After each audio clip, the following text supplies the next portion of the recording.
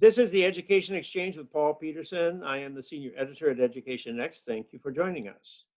In 2008, Michael Horn, Clay Christensen, and Curtis Johnson wrote a book entitled Disrupting Class: How Disruptive Innovation Will Change the Way the World Learns. In this book, they claimed that within a decade, a majority of students would be learning online. And many commentators laughed at the claim. Even I did. I joke that you should never give a number and a date in the same sentence. You'll certainly be wrong. But Michael had the last laugh. Here we are in 2020, and a majority of students are learning online, if they're learning at all. Indeed, nearly every child in the country is learning online. Well, today I have with me on the Education Exchange Michael Horn, now a distinguished fellow at the Christensen Institute, to discuss with me just what we are learning from the transformation of American education over the last few weeks. So, Michael, we're just a few weeks into school closings. The President of the United States has said that the lockdown is going to continue past Easter until the end of April, and who knows how much further beyond that. Do you think the schools are closed for the rest of the academic year?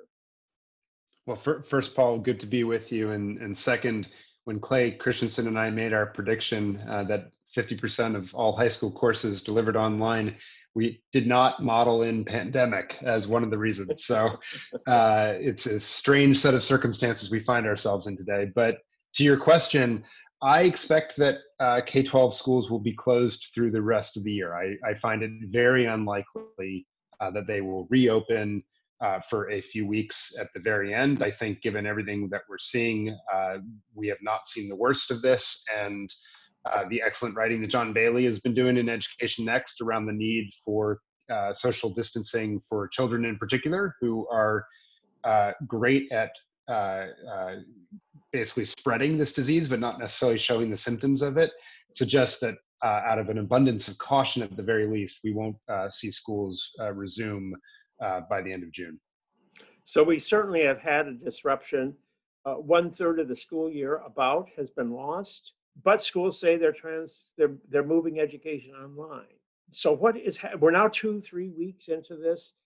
What's it look like now that it's really happened?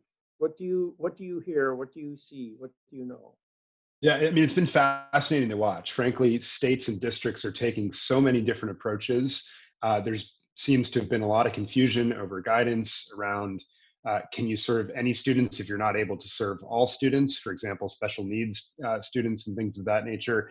And we've seen states like Oregon say you cannot transfer into a full-time virtual school. In fact, full-time virtual schools cannot operate because other schools cannot be serving their students, which is unbelievably absurd and disheartening. And we've seen some districts and states fly into action and distribute laptops. South Carolina famously now bringing buses around with Wi-Fi connectivity so students can get online. And then everything in between as well, where schools are saying, hey, we're going to have some online touch points, but there's going to be a fair amount of remote learning. And we acknowledge that what you do at home is not school. We're not going to try to replicate it. And we hope you invest in a couple of deep projects and do something constructive with your time and connect occasionally with some classmates and a teacher online, but that's about it. And so it's an unbelievable spread of response to this moment in time. I'll say the other thing that's been so interesting to me is how many providers, really high quality providers, ST Math, Zern, Khan Academy, of course, already free, as well as on the sort of the full curriculum side, have made great resources free to parents and school districts. And so I suspect you're seeing some schools not do something, but the parents are pulling it in and unequal mixes and all the rest. So it's very hard to generalize right now. I just think you see an unbelievable amount of variation in the response. And in some cases, some really innovative approaches by teachers on the ground. And in some cases, some really rotten reactions from the folks in the state or district leadership, in my opinion. Well, my granddaughter is seeing her teacher once a day for 1 hour in a Zoom-like setting. And then apparently the teacher then has tutorials with each child twice a week for a period of time. Then do you think that's on the high end of intervention by the school, or is that about where you think the average effort is at this point? I mean, the teachers are still all on the payroll. You can ask them Yeah, to do things. yeah, totally. My sense is from an online perspective, that's probably on the sort of 80% part of the curve, if you will, in terms of on how far they're using online. Because again, we're seeing a lot of quote unquote remote learning responses where they're using paper-based materials or distributing worksheets and things of that nature, not counting on the students to have online connectivity. And then you're having some schools that are leveraging tools constantly. I think the most interesting responses are similar, it seems, to what your family is experiencing, which is synchronous connectivity and touch points where you can reestablish community and emotional bonds and the opportunity to actually have a conversation both in a group setting but then individual one-on-one check-ins, both to talk about academics, I suspect, but also, frankly, is your foundation in place from a social emotional perspective, health perspective, to be able to think about continuity of learning, and then using a robust set of online resources to engage in a variety of projects. By the same token, just to sort of put my own thought about here, I do think it's worth teachers also stepping back and saying, what are our first principles? What do we really hope that students can know and can be able to do by the end of this? And what's the best way to leverage the home environment toward that end? So I don't disparage anyone who has a different response, but it sounds to me like, from what I'm seeing at least, that what you just described is on the more thoughtful and more online set of responses that I'm at least seeing at the moment. So you think a lot of teachers and schools are just sending materials home? Are they mailing it to the kids, or what are they Yeah, I doing? think, yeah, you're seeing some mail efforts, you're seeing email efforts where you can download, but you don't have to have connectivity. I mean, one of the interesting things is I might have connectivity in my family's home, but there might be 3 kids and there's only one computer for them. So what do we do and how do we split the time, right? There's all these sort of unintended consequences that people haven't thought about or counted in the statistics that make the logistics side of this very complex. What I've seen a lot of schools do is use the last couple weeks as an extended spring break to just get their house in order and figure out what are we going to do. And so I think actually in some ways we feel like this has been going on 2 or 3 weeks and it feels like an eternity from many of our perspective. But I think for some districts, they're now actually just getting into their plan and starting to learn from what it's like and so forth. I think the really interesting question is also, as they think about the fall, it's unclear to me that kids will be in at least full time by then either.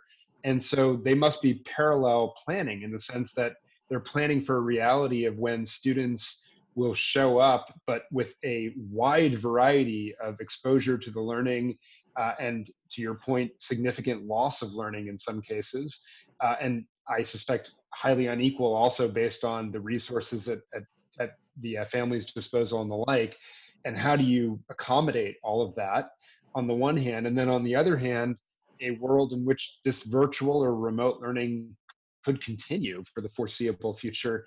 And how do you start planning for that? Because they just don't know right now. So I think the most Well, thoughtful but districts maybe will we have committees shouldn't. that look We at. should. Maybe the schools are. Maybe the family already has been doing a lot of the educating of our children. Maybe we won't see such a big change. I mean, all of this, is predicated on the notion that kids are mainly learning inside the classroom at school, but they may have been learning a lot at home. And one should expect that the social divide increases, just because you Yes. would expect that the families with resources would be using those resources to educate their child, maybe now more than ever before, but maybe it's always been that way, and maybe it's going to continue that way, but maybe this thing is not going to be quite as dramatic as it might first seem. Yeah, I think it's a really interesting point. I think what you will see is that there might not be alignment toward the learning standards that a state has spelled out, right? And so you'll continue to see learning occur, but it might not be in what the district expects to see, perhaps, or at least in terms of exposure to the content, if not learning, right? Might not be there in the same dosages. I do think there's questions around coherence of curriculum and things of that nature. I know, our colleague Mike Petrilli, it seems like he's doing a variety of videos and things of that nature for his kids. Are they connected such that what you're doing in science reinforces social studies? Well, interesting question, but not clear that traditional school actually has a lot of coherence across the curriculum either. So there's all these questions that I think are interesting philosophically. And then you think about the reality, and they're actually maybe not that different, to your point. So I do think there is that reality. I can see it more in mathematics, where you sort of have a That's right. well-defined curriculum, and if you're not going to learn your fractions this year, then how are you going to learn your decimals next year, or whatever I think order that's right. it's supposed to be in? Yeah. I think that's right. Mathematics, I think, is where we'll see, except those districts that actually invest in. And it's interesting. I sent my local superintendent, I said, look, I love the fact that you're doing deeper projects with this time and doing this, and that. But but math is the one place where I might say, hey, let's actually invest in putting a really strong online resource for every single student to make sure that they are able to continue to progress in their mathematics, because that's something that could really fall off the cliff, I suspect, if we're not careful about it. Well, there's an op-ed piece that just appeared in the Wall Street Journal this morning, which said something to the effect that people are going to find homeschooling is the way to go. Maybe not everybody, but there's more people than ever before are going to find this, that their kids are learning more when they're at home than they are when they're at school, and maybe this is all just fine with them. So, of course, he's a homeschooler himself. Right? Already, He's a very right? sophisticated homeschooler, but nonetheless a homeschooler. So is this wishful thinking on his part? Look, I think, well, let's say it this way, because I mean, my wife and I are asking this question, right? I mean, we've got 2 kids now at home that we're homeschooling. I was on duty until about an hour ago as the teacher, and we do look at each other occasionally and say, this isn't as hard as we thought it might be. By the same token, our entire reality is different. I'm not traveling, right, and things of that nature. And so the moment I think you start to introduce those complexities back in, most of the families are going to be desperate and thrilled that school is back from a custodial perspective for their children. But I suspect, at the margins, there will be those who say, hey, this actually isn't so bad. They're learning more. And to your point, what I've heard from a lot of homeschooling families is the moment you leave traditional school, you realize how much time is wasted in the negative way, or charitably, I guess, used toward classroom management and transition activities as opposed to actual learning, and how much more efficient you can be. And then how much more that opens up for children to be doing, deep exploration of projects, or be spending time outdoors, or whatever it might be, that, gets lost often in today's society. Yeah, so you can become a sports star and still do that, learning online at home, and get all your exercise in the most of the day, and then the few hours left over, do your homework and Yeah, keep right up with exactly. the rest of them, right? Exactly, right?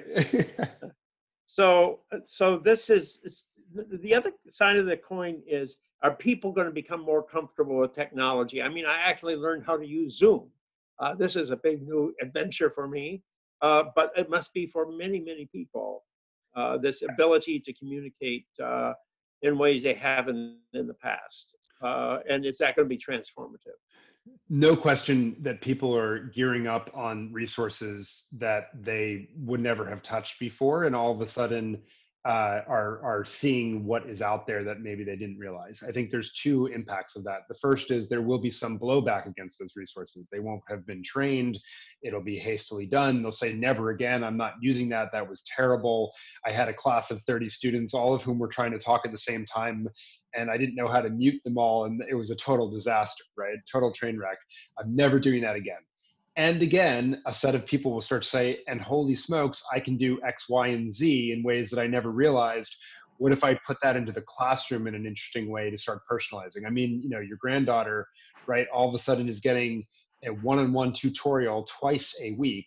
Well, what if we actually built that into the school day itself and rethought how we use time in the classroom, and use technology tools to change some of these relationships and how we use time and space. I think, again, it's not going to be every teacher. There will be blowbacks and quarters, in my opinion, but there will be a subset of them that say, whoa, that was not what I thought it was. How can I now create a much more thoughtful experience, leveraging some of these tricks of the trade that I never thought I would learn? So, Michael, I have to ask you about the college world too, because that too has been transformed in a dramatic way. Uh, Harvard is trying to soldier on. Is that the story across the country, that they're pretending that they're offering the same set of activities and because at the same time Harvard Yeah. says we're going to do this on a pass-fail basis because we can't expect you to learn anything given the fact that we. So they're having it both ways, right? Yeah, I mean, it's been interesting. Look, higher ed is more of a market than K-12, right? And so they need to justify the tuition that they're receiving. And so, as opposed to K-12, where you're seeing districts take just like we talked about, a total range of responses from "sorry, school's over, we're doing nothing" to really aggressive, set of planning and continuity of learning through a variety of mechanisms.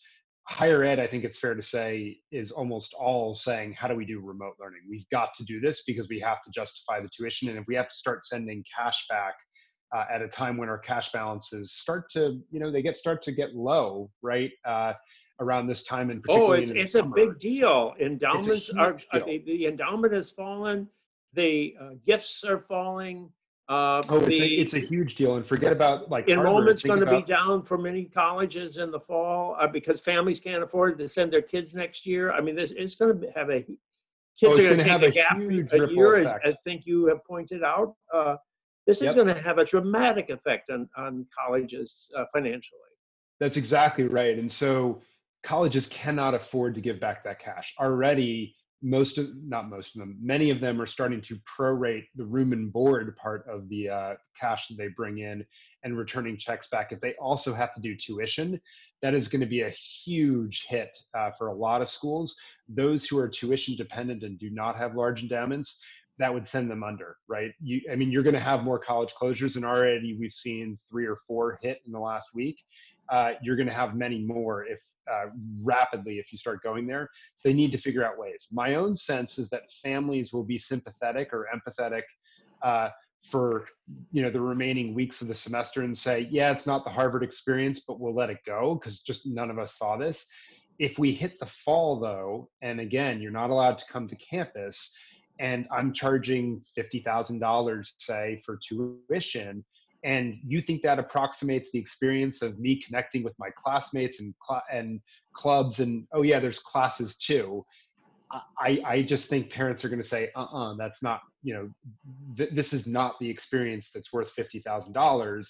And then you'll start to see a lot of them, to your point, look at gap years. They will look at native online programs, right, that actually know how to do online learning well and far more affordably.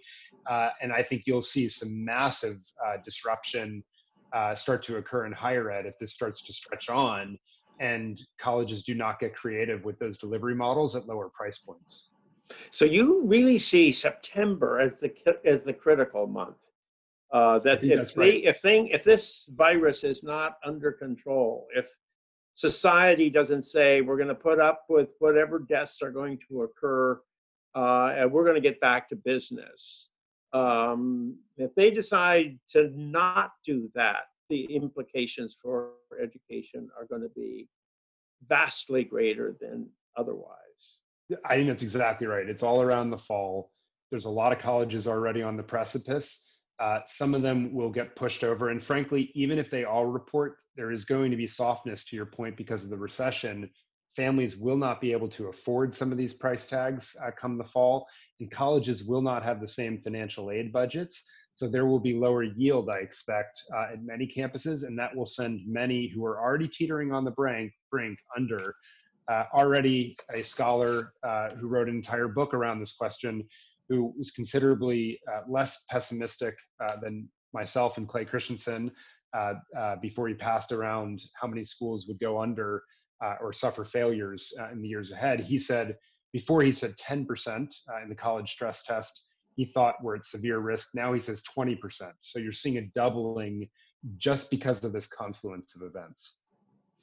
So I suppose the other thing we should consider is the fact that will the political leadership of the country be willing to go into September? Or will they find a way of saying, you know what, we need to isolate our elderly, we need to make sure we take care of the very sick or those who have pre-existing conditions. We want to make sure that we identify them, that we isolate them, that we protect them, but we've got to return to, things got to go back to normal. We just cannot tolerate that. Yep. Somehow in the back of my mind, I say that mood is going to become increasingly articulated over this next few months. I suspect that's right. And already in China, right, we've seen people going back to life as it was before to certain degrees. John Bailey, of course, speculates what we might have as people returning to campus, schools, et cetera, but occasional 14-day periods where there's a cancellation or sort of rolling closures, if you will, to abate certain outbreaks in certain specific regions as opposed to a blanket policy. I think that's absolutely possible. K-12, that means, we'll just have to keep innovating and build off of what we learned. Higher ed, I think a lot of families will say, that's great, you go have your social experiment around that. We're not part of it, we're opting out. And that's where the softness will occur. Well, listen, this has been a very informative and thoughtful conversation, Michael. Thank you for sharing the insights and understanding you have, because this is an unprecedented experience and it's really hard to make sense of it when you're right in the middle of it. So thank you for joining me today on the Education Exchange. Well, thanks for having me, Paul. So this is the Education Exchange. I am Paul Peterson. I've been speaking with Michael Horn, Distinguished Fellow at the Clayton Christensen Institute for Disruptive Innovation. Please join me every Monday at noon when our weekly podcast is released on the Education Next website.